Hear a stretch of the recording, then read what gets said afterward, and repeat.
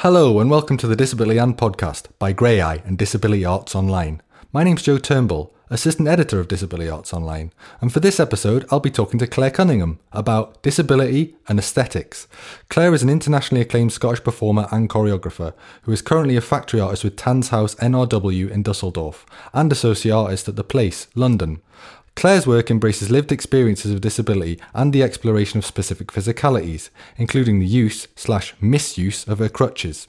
As such, she consciously rejects the traditional aesthetics and techniques of contemporary dance. I spoke to Claire shortly before the premiere of her new work, Thank You Very Much, at Manchester International Festival in July 2019.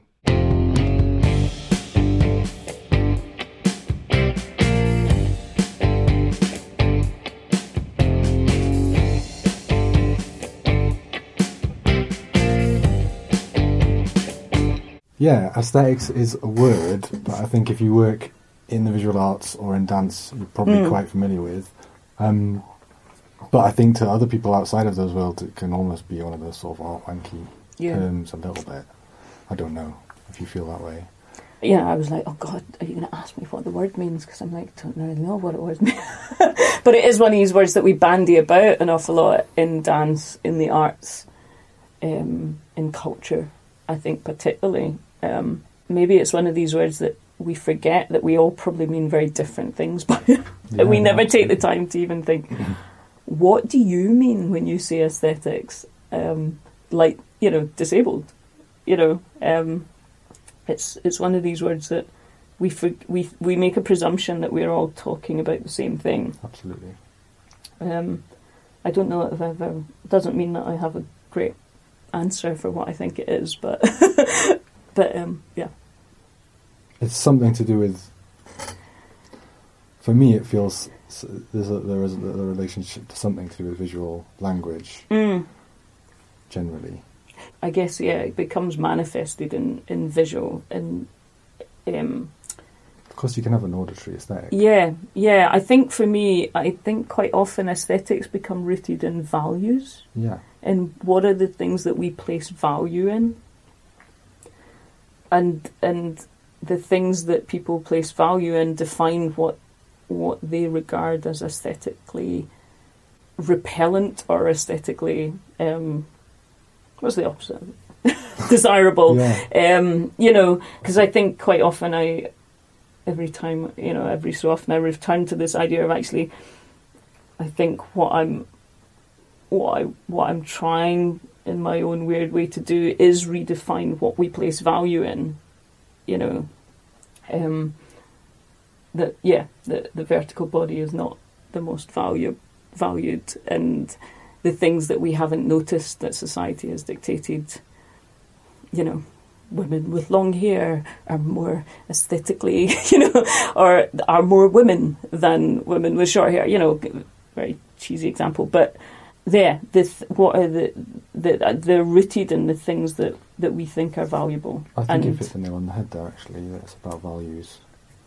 And I think there's a bit of a fallacy that there's a scientific element to aesthetics, like the golden ratio and all these sorts of things, and I think it's an absolute nonsense. It reflects values, you're right, what the society values. I think then it becomes easily backed up by notions of science, by there being more people like this thing, it becomes about data, but then that just becomes, it's a sort of self-perpetuating argument, Absolutely. Because if this is what people like, if you tell people that that's what people like, then people think they like it, and it just, more people then say that they like it, but they don't question what is it that you like about this. It's just that you've kind of been told or conditioned that this is what you should like, this is how things should be, Scott. Yeah, do you think there's such a thing as a disability aesthetic? But does a disability I guess aesthetic there are just ways mean in which you reclaiming? could... Yeah, I mean, I guess it's more about... Is it more that it's about... Rather than it being something that's quantifiable, it's more about the pushback or the rejection of more normative bodied aesthetically valued things. Yeah. There's not an I don't think there's essential one nature of it. thing. No. Yeah, No. I think there are aesthetics that come from the lived experience of disability, but it's very, you know, but they are myriad, you know. I think there can be, but I don't think it would ever be one thing or an easily quantifiable thing. But yeah, I guess I would say if you look at something like dance, then it's about a disability. If you qualify it, if you use a term like disability aesthetic, might be something that's questioning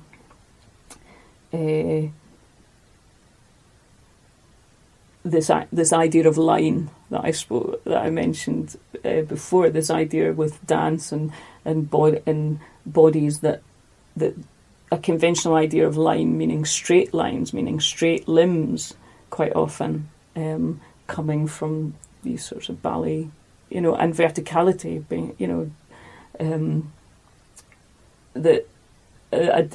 maybe disability aesthetics challenges those ideas of that being the beautiful aesthetic or what's considered beautiful, that maybe that gets boring after a while, and that, you know, and there's you know, also you know, that has been also, you know, dramatically questioned by lots of non-disabled choreographers as well, you know, but I think then there's still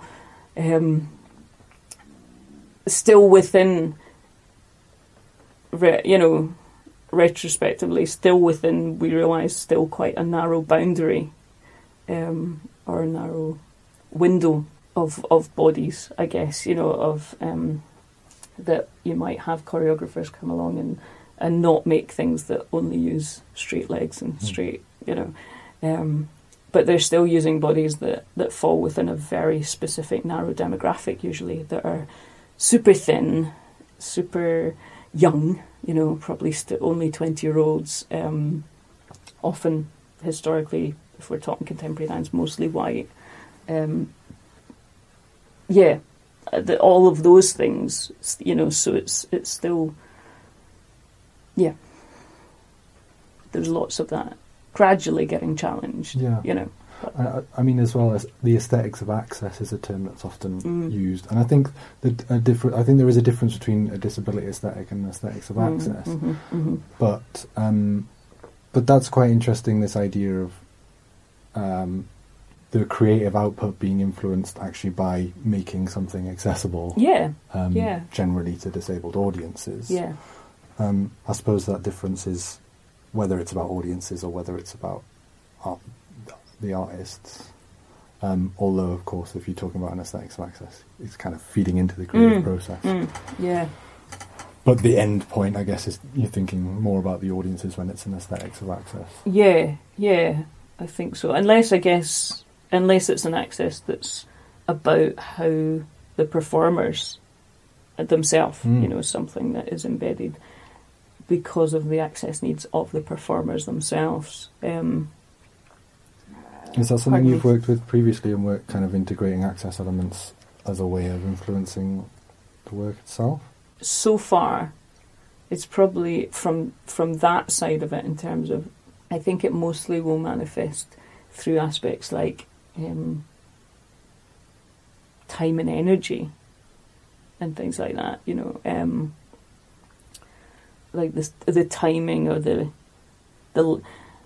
the commitment of energy within a piece might be affected by the access needs of myself or a performer, you know, from that point of view, rather than as a performer who myself, I don't have access needs that require captioning or BSL, or I don't specifically need level access myself, but I would always I would now, you know, for many years always ensure that was essential in terms of the making of the work and access to the work. which leads lots of curators and programmers and things to presume that I need level access myself, and I tend not to argue with it because it's easier just to be like, yeah, okay. Yeah. Then you're more likely to make sure the audience has it. If you're worried about me having it, then well, not fun. Yeah, no, that's interesting. You've worked quite a lot. You've worked loads internationally. I'm just wondering, do you get a sense when you do work internationally that sort of the approach to aesthetics generally is wildly different in different countries, but also a response to putting a disability aesthetic, say, on stage varies massively, would you say? Yeah, I mean, there's still a lot of places that they've never seen a disabled artist on stage, really, within certain institutions, for sure, or certain countries, I guess, where people are not really, may not even have experienced disabled people except in very, very cliched sort of environments, whether in a hospital or begging or, these sorts of things. So there's still places that I would perform that it's very much something that people have never encountered before. And then having to work out how to engage from that place and understand what the situation, as well you can when you're only maybe there for 3 or 4 days, like how to come into that and be as useful as you can, relatively speaking, and quite often having to, I think, understand that the best I can do is do the best thing that I can, which is do the show, perform the work, rather than suddenly think that I can go out and work out how to solve somewhere that being disabled is still completely and utterly, it's all very well for me to be like,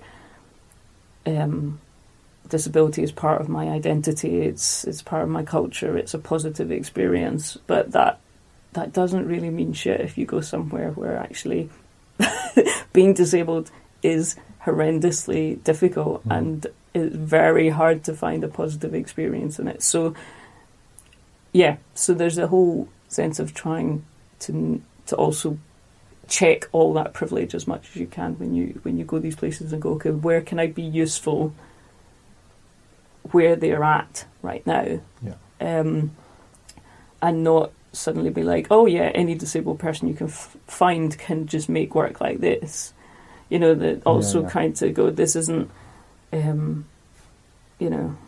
it's not some sort of talent spot thing, but whether you can sometimes just be a catalyst to kind of shake people out of a very, very easy, lazy argument that they've made of like, disabled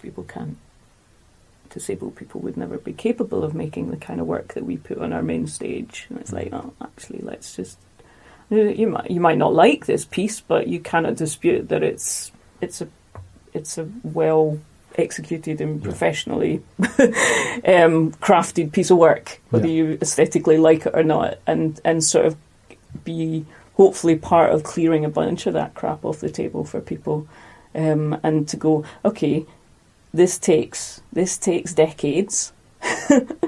If you have to start now, and you have to start at grassroots, and you have to give people access to some arts activities as a start, might be one thing, or who are the people in the room that are interested? Who are the people that are interested in trying to do something here in this country or in this environment? And can you just make a space where they can come together 3 times a year? And is that a start? And in every country, attitudes to disability are a bit different.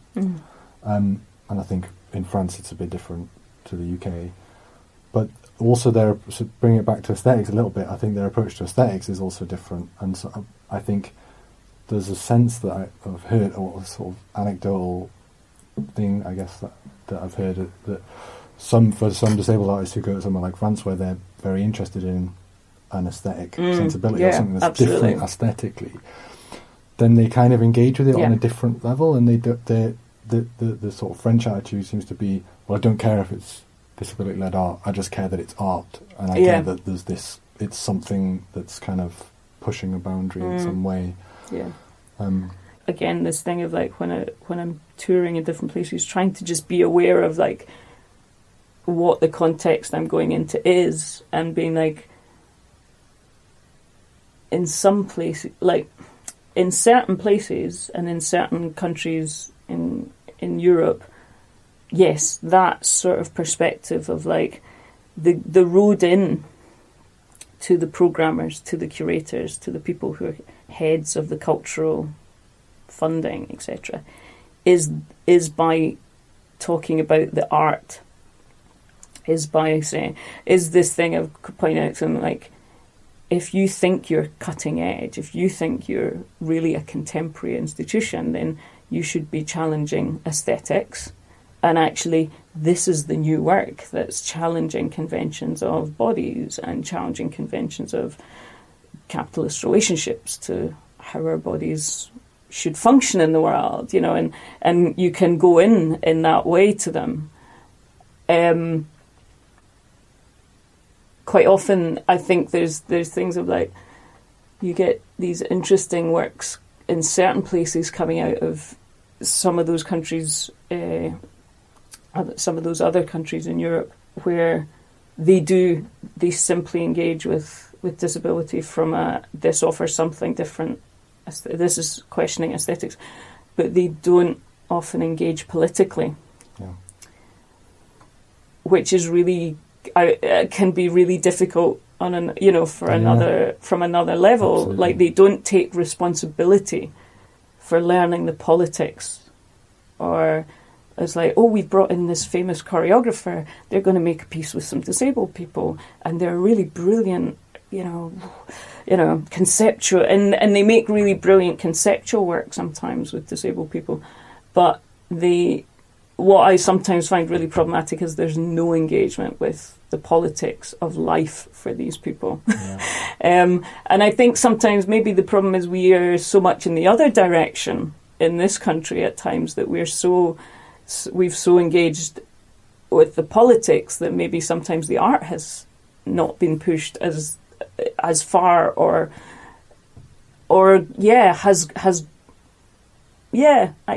that I'm not sure there's always been as much ambition or pushing out, really, you know, to get away from, like, particularly if you look at dance, like getting away from the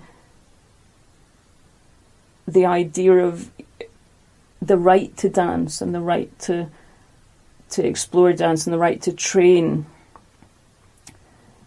that it's also then perpetuating an aesthetic in dance that is completely and utterly informed from a non-disabled body. You know, all those training techniques, all your Cunningham technique, all your Limon, all Martha Graham, they have useful things to teach, but they're all coming from a non-disabled body and an aesthetic.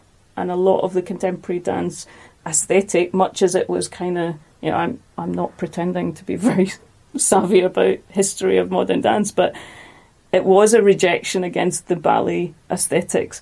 But at the same time, it's kind of also then become the thing it was. Yeah, it's stagnating. It was pushing to question. It's become, you know, I jokingly always call it traditional contemporary dance, because it's become traditional to me.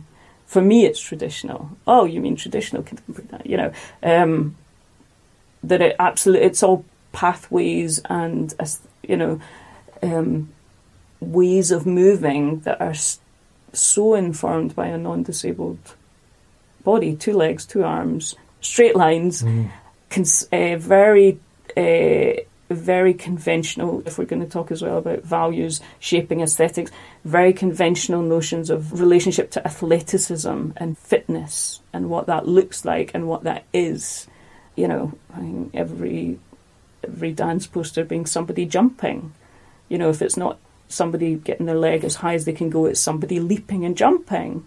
You know, and yeah, the artists that I'm more excited by are the ones that are challenging those conventional aesthetics of what dance should be, the leaping and jumping and, you know, what's fast and what's line. And do you think we've got a long way to go in pushing that a different aesthetic? Do you think we're just starting? I think in dance, I think there's more. I think it's getting better, but I think the more that independent artists can be supported, I think, to kind of keep pushing into that, I think then, I would like to see more people being supported to kind of push into that better. You know. Yeah, absolutely. That's partly about, you know, also, you know, what you said earlier, it's like, as well, you know, much as I love, you know, I'm not going to complain about being commissioned and supported, but that it isn't just all funneled towards one or two people, that people then start to be like, they're doing it. It's like, actually, we need to be spreading that opportunity around a lot more. I can sense, but do you feel a sort of weight of responsibility from the fact that you are often the name that's, you know, you're one of the few people who would consider has an established career as a disabled artist in that scene, certainly as a solo artist. Absolutely. That must be quite difficult as well, though. Yeah, I do feel a huge amount of responsibility, and I take the responsibility very seriously. That's also, I think, the thing that isn't always talked about, I think, beyond in sort of maybe disability community is that responsibility and the weight of that and the work of that responsibility that to different degrees many of us are experiencing, of, you know, that it's my job to make my work, it's my job to make it the best I can so that it doesn't reflect badly on others, on other disabled makers, or that, but also that, if I go places, then I'm expected to speak from that perspective, particularly if I go places where the opportunities for disabled artists are still developing, you know, that I'm expected to teach and teach workshops if I go. And I'm not complaining about it. I take that responsibility, and I think I choose also to choose to take it as well, you know. But I think there's something maybe unacknowledged in the wider arts community about how much extra work that is for people. Like, you know, I don't. Yeah, and the responsibility of, like, I do. I think everything that I put on a stage, or every word that I say about, like, I'm trying to make sure that I don't do anything that perpetuates, you know, the stereotypes and all the stuff that we've been trying to undo and unpick. You know, every moment on a stage, I'm trying to work out, is there any way that is there any way this could be misread? And I'm constantly having to. I take it really seriously, and you can't always get it right, you know. But I think, I mean, there was a really simple moment. An example, I remember when Jess and I made the duet, which was about 3 years ago, Jess Curtis and I, and we were looking at the photos. We'd had publicity photos done.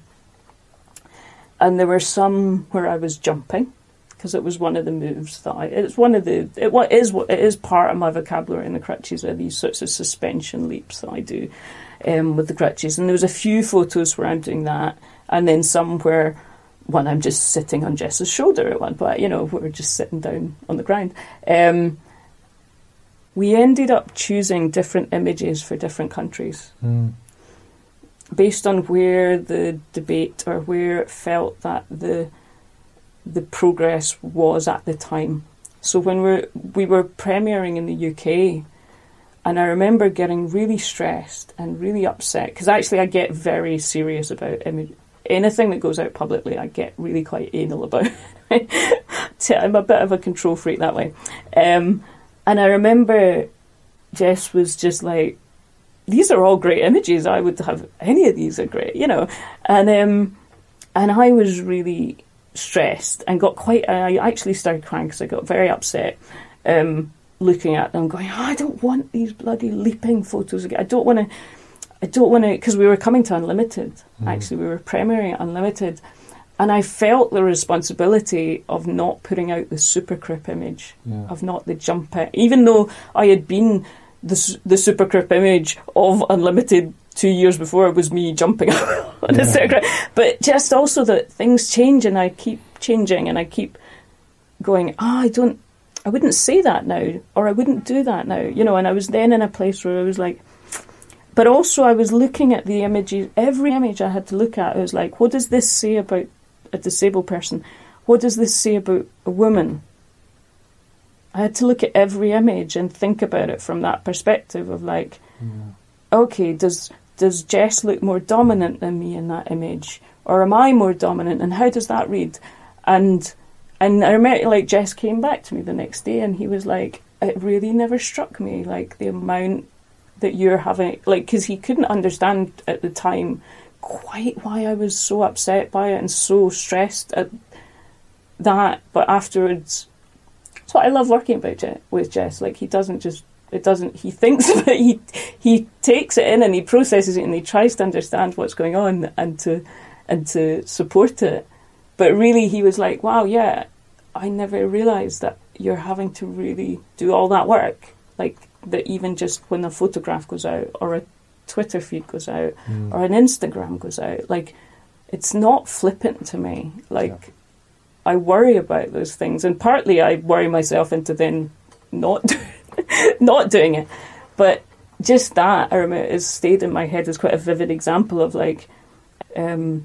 Yeah, it's interesting because there's not that much of that jumping movement in that show either, really. No, there's it's like not one a huge scene. part of it, really, is it, in that show? Scene. But I can see why all the promoters would want that image.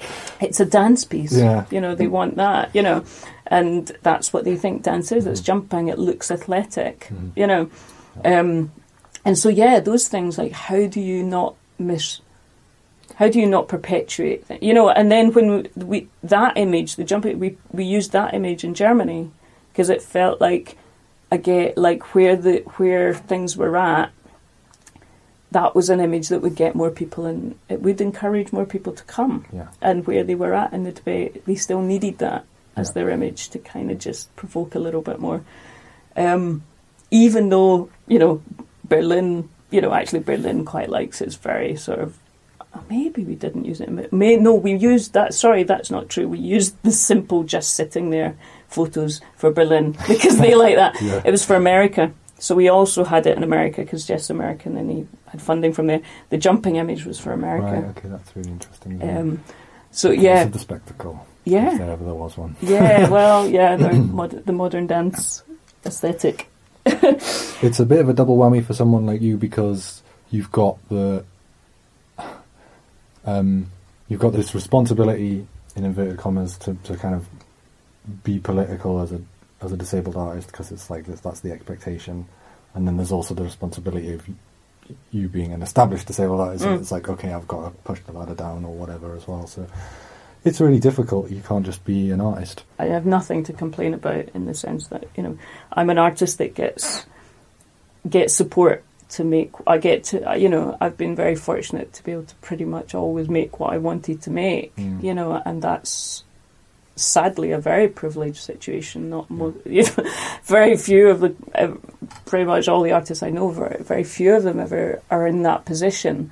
I don't, you know, I don't entirely know what it is that makes people keep taking a risk on me, but yeah, but then that comes with, you know, people literally put money in the pot, then that becomes, you know, for me, that when it's public money as well, that's a huge responsibility, I think, and I don't take it lightly. Yeah. But I also am not going to sit here and complain about it because I know that I'm in an incredibly fortunate position where I have, you know, I have a producer, you know, and that's also a sort of self-perpetuating situation in that I I have a producer, and I have a brilliant producer in Nadia Diaz, and that because I'm fortunate to have her, she generates support for me. She cultivates, like, actually, I want this person to know about your work. I think they are, and so not only do I have Luke being able to have these sorts of dramaturgical sort of long-term, but I have Nadia that works from that perspective in terms of going, actually, I think you should have some sort of residency thing here, and I'm going to make sure that these people become aware of you, and I'm not having to do it all myself, which most of my colleagues I'm very aware are. Yeah. So yeah. There's also that her savvy and her support and her care of the work that I make also makes it possible to keep making work. Do you think people have a sense of, is there something, not quintessential, but is there something that you could say is always there in a Claire Cunningham show that kind of runs through? I'd like to think that I try to bring quite a level of honesty into a room. And I think, quite often, with the exception of Give Me a Reason to Live, all the work I make usually has a thread of humour running through it. There's always usually some sort of humour in it, and quite dark humour. Yeah. I think quite often it's often a bit about sort of puncturing moments and sort of being willing to sort of acknowledge the emotion or the sentiment and puncture it, but not destroy it, I think is something that I try to do. Yeah. And so I think hopefully those things are quite often things that cross. In my opinion, you work across art forms for a dance artist in a way that a lot of people in contemporary dance don't. Mm. So there's usually quite a strong narrative in your work, where there often isn't in a lot of contemporary dance work. You seem to work with the music. You work often with a composer rather than to existing music, for example. There's often, I would almost say, some relationship to kind of live art in an element to some of your performances. That's just from an outside perspective. Yeah, I think certainly my relationship with time, I think, is somewhere in which maybe that relationship with live art cultivated. Of like when I began to go and watch work that kind of falls under live art. Beginning to really appreciate that challenging of conventional ways of working in time as well, and then beginning to understand, also meeting Carrie Sandel and being introduced to the concept of crip time and really embracing that and going, this lived experience of disability changes our relationship to time. And again, how that comes back to values, like how do you bring, like, I'm interested in how you bring that into a room. And I think that's something I'm interested in, particularly in disabled artists, how we bring our worlds on stage. That it's this thing of like, we bring our relationship to time, to space, and to other people and objects. That's what we bring on stage. It doesn't stop at the wings. Like, we don't get to the wings and then suddenly, we can, we don't look where we're going, or we can see where we didn't see before. It's like, that's the thing that's what I think is really interesting to embrace in the work. And that's why I'm interested in working with disabled artists, is like, how does those lived experiences of relationship to energy, and that we're not going to make something that's like super fast and pumping for like 50 minutes. It's like, I'm lucky if I can go for 2.5 minutes at anything remotely high speed. I don't have stamina like that. So I'm not going to make a work like that, but how do I bring an audience in to something that might not move quickly, but can still hold people. And how, those things, I think, that's where I get interested in how the lived experience of disability comes on stage, of bringing people who are maybe normative bodied people used to working in or seeing or processing the world at particular speeds, how those things changed, or how the layout of a space might be different because of access. Or, like that I would create spaces where I navigate things on the ground, because that's something that's very specific to my physicality and the way that I look at the world. So I shape the room because of that, Yeah. And how that's what I'm that's what excites me about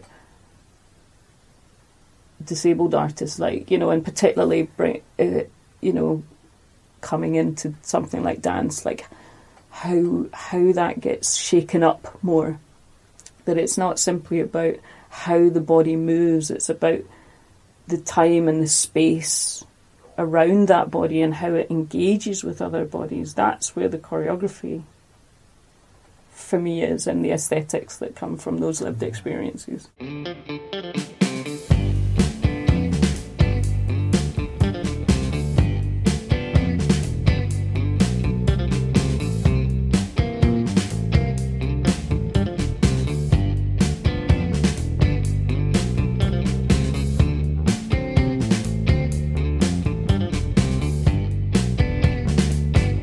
Visit greyi.org and disabilityarts.online for further details on productions, events, interviews, opinions, reviews and learning opportunities.